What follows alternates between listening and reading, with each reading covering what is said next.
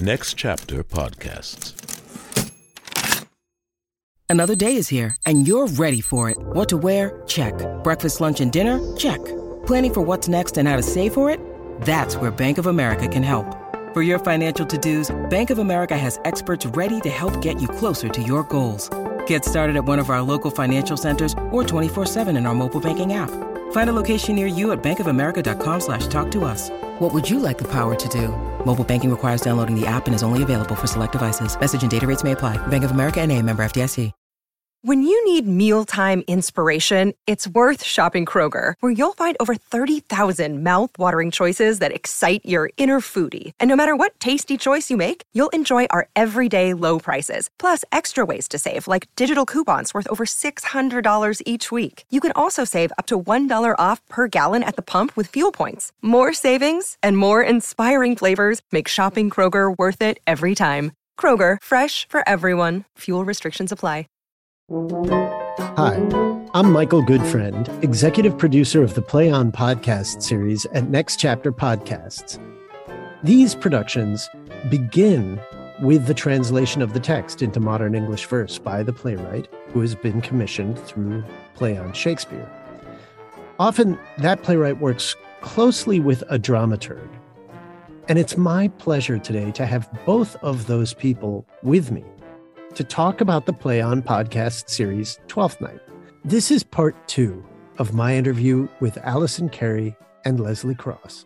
It's amazing to me, Alison, while we were working on this production, that the Supreme Court, we got the word, the sort of the leaked ruling that Roe versus Wade was going to be overturned. Alison, what was that like for you? Did you make that sort of connection when you got word of this ruling that it correlates to this play? Did it affect you in that way? I think the religious, the power of Christian fundamentalists in our country is so profound a threat to our ability to function as a democracy. Well, I did not connect it to this place so much in that moment that, where we were all got on the Zoom and we're like, I think it is below everything that we do in this country, this constant tension and the ease with which Malvolio is sort of dealt with by the other characters. The play ends with Malvolio saying, "I will be revenged on the whole pack of you."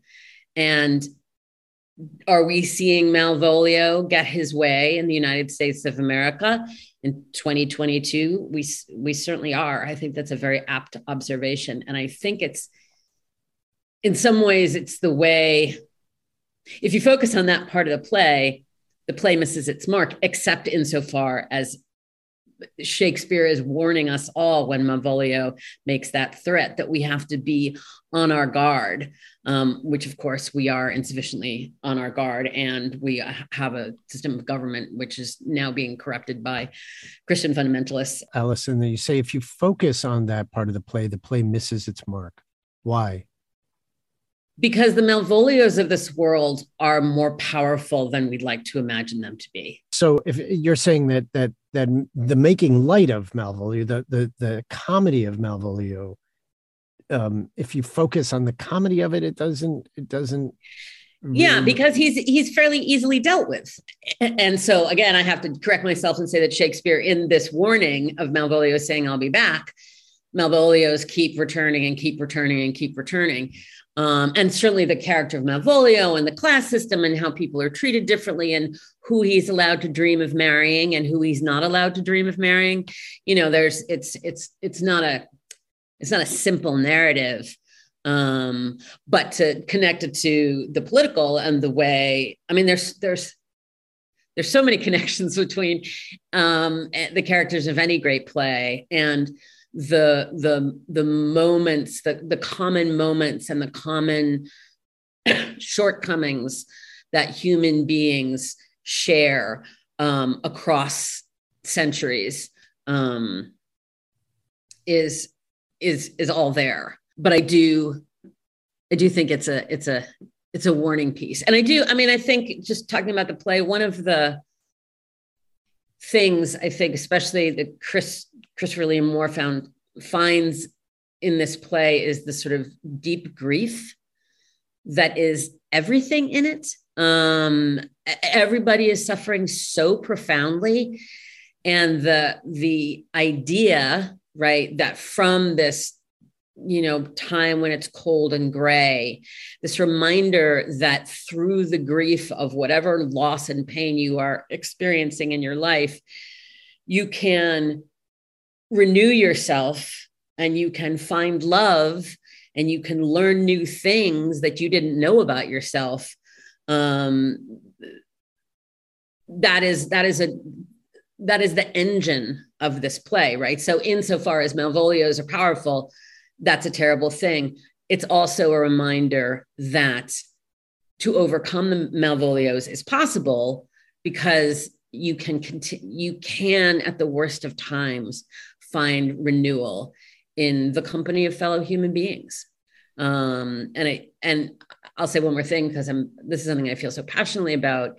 I think you learn from the text, you can learn and learn and learn. And I would say when we were recording, Michael, you were there an actor would say a line and I'd be like, oh, I just kind of understood that line for the first time. I've been working on this play for a long time. So, there is always that constant learning. But I think there's so much in the text. There's so much in the way that the actors' voices illuminate the text. But one of the great things about theater is that it's an example of how human beings can function together, right? It's the most collaborative, most human of art forms. And it is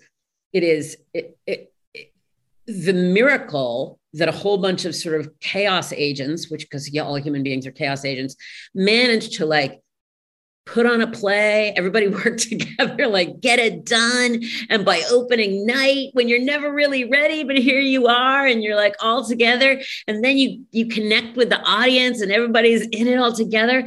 And that power of connection, it is so profound in the moment of creating theater and of experiencing theater. If we could carry that sort of collaborative enthusiasm and possibility of world creating outside of our rehearsal rooms and into our lives and into our legislative halls and into our courtrooms, the belief that it is this collaboration and connection that makes us humans at their best, that is why I keep returning to theater, because this it gives me strength and it shows me every day the possibilities of human collaboration and imagination. This is Michael Goodfriend, executive producer of the Play On podcast series. I hope you're enjoying this conversation with the creatives behind the scenes. To listen to the full interview, join the Play On supporting cast for just $5 a month, which by the time you hear this might be less than you'll pay for a gallon of gas. You'll get in-depth interviews featuring some of the most brilliant artists working today. You'll also enjoy ad-free episodes of the Play On podcast series. Subscribe today for $5 a month. Join the cast. Go to ncpodcast.com and sign up today. Thanks for listening.